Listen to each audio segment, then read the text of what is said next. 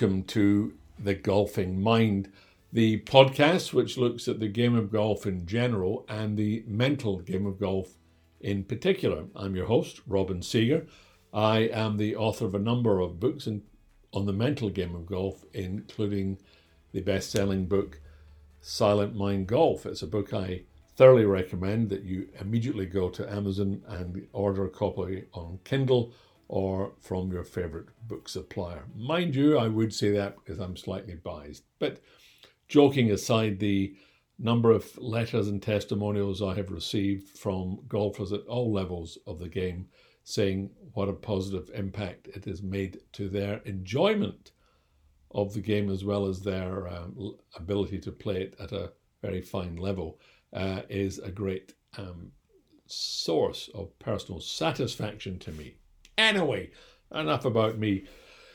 Today I wanted to discuss one area of the mental game, which is, I guess, for want of a better title, would be strategy.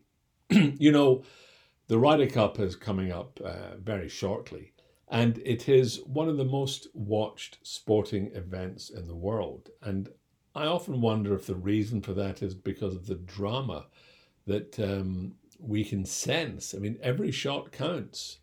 The pressure that players put on themselves, rightly or wrongly, is something that we can only imagine. And when you see players stepping onto the tee box when they have a critical tee shot to make, what are they thinking, or what should they be thinking? There's a lot of different schools of thought when it comes to strategy on the mental game in match play. Some people choose to be aloof, to say nothing, to play their own ball, to play the course, to more or less ignore their opponent. There are other people who are quite the opposite. They focus their attention on their opponent and think of ways that they can upset their rhythm, get under their skin, or annoy them. Now, I don't recommend we should ever set out to annoy anybody. That's not very sporting. But to get under somebody's skin by finding a way to play your best golf is obviously what you want to do. So let me tell you a story. I knew a fellow who was a rower, and he rowed in a thing called the Single Sculls. So it was just him on the boat by himself. And he got himself into the final of, I think, the 1,000 meters. And he said that he was 18 years old at the time, and he was in the final, and he knew, as he'd known over the years, that this event really starts to hurt at 600 meters. By the time you get to 800 or 900 meters, every muscle in your body is aching. And he told me that when he was going into the final, there was an old fella, who must have been in his 60s, who said to him, "Can I give you a tip, son?"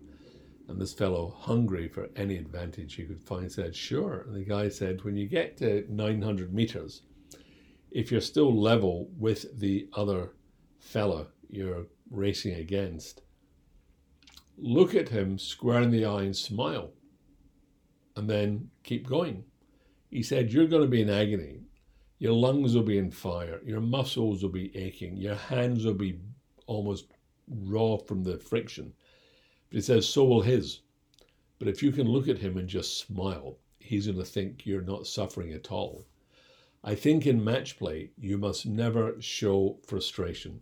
This is a personal belief of mine. If I sense my opponent is upset or angry at themselves or something that's happened, a putt that horseshoes out, my instant reaction, sorry, I'm yawning. I should edit this out, but I probably won't. My instant reaction is I'm slightly pleased because I know they're upset, and people don't play better golf when they're upset. They play better golf when they're calm and stable. So one of the first things I would always do is never ever show, even if I three putted from 3 feet to lose a hole I was putting to win, I would get up and I'd walk confidently to the next tee. Now, obviously, I'm not playing at the level of Ryder Cup, but it felt as important to me at the time when I was playing it. So my suggestion is never ever show weakness on the golf course, and never show that you're upset about something, especially when you have no control over it. The other thing I would certainly suggest is always be courteous and polite to your opponent.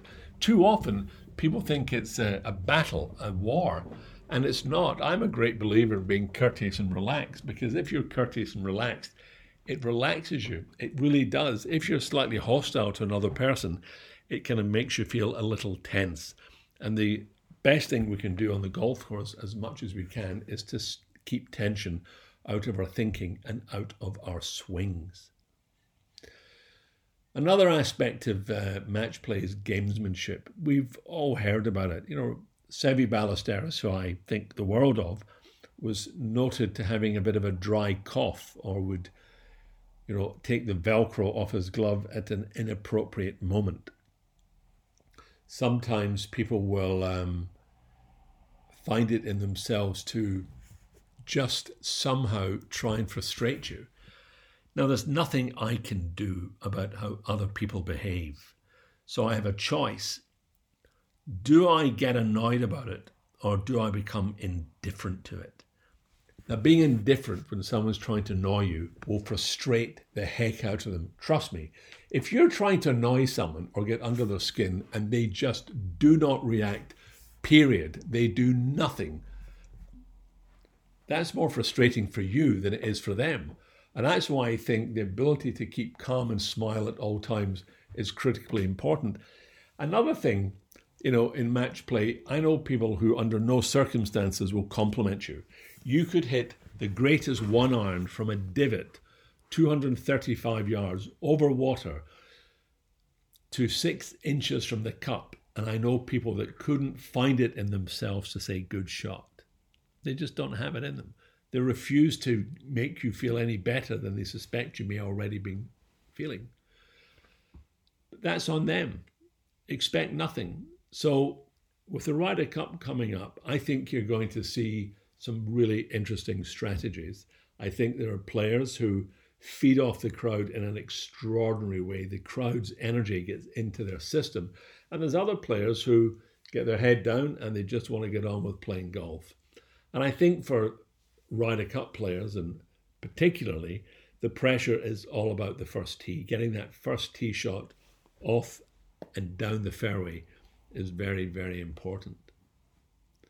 I remember playing in a match play event at a club level, and the fellow I was playing wasn't a great player, and I expected to beat him. So on the first 5 or 6 holes, there were 2 putts he had of about 2.5 feet. And I said to him, pick it up. It's good. So I gave him 2 putts for halves that he could have missed. I could have missed them, so I guess he could have missed them. And this went on, and I hit 1 or 2 very good shots, and at no point did he ever say good shot. Yet I was looking for opportunities to praise him and give him a compliment, a decent shot. I'd say, oh, nice shot. And we're about, I don't know, the 14th hole. I think it's all square. He was getting a few shots off me. And I remember I rolled up a putt to about 2 feet short. And I was waiting for him to give me the putt, but he said nothing. And I was annoyed. And I was annoyed because I knew I could miss the putt. Ridiculous, isn't it? And I did. I missed the putt. And I was 1 down. And then I hit a bad tee shot, and I was 2 down. And then I was 3. Then I lost the match. And after the match was finished, this fellow became Mr. Friendly. Mr. Oh, we must play again. I thoroughly enjoyed that. Yada, yada, yada. And I remember thinking to myself, I'm never going to play with you again. And I'm embarrassed to say I didn't. And he did ask me once or twice after that, because I don't like people who can be your best pal after the game is over. But, that's on me. That was my lack of sort of self-control and self-awareness. So I'd like you to think about that going forward in match play. Do your best to stay calm. Don't give displays of emotions that give an advantage to your player, and decide if you're going to play the course or you're going to play the person. Now, most of the pros say, I I play the card. But, if your partner, the person you're against, is on the green and 2 at a par 5, then maybe you need to go for the green and 2 because playing the card at that point isn't the best shot you can play. Anyway, that was just a few thoughts and reflections on match play and how we can best approach it. In the meantime, I wish you all the very best in your golf, and I look forward to joining you again. If you are very serious about getting as good as you can at golf, please go to seegergolf.com, where you can sign up for the Silent Mind Golf online program, a fantastic 13-week program that takes you step by step through a process that helps you develop a stronger mind and a more effective aspect in terms of managing your mind on the course. It's been used by PGA Tour professionals as well as beginners, and everyone has said they get something from it. So if you're interested, please go there. In the meantime, I look forward to speaking to you again very soon. Play great golf and enjoy yourself. All the best.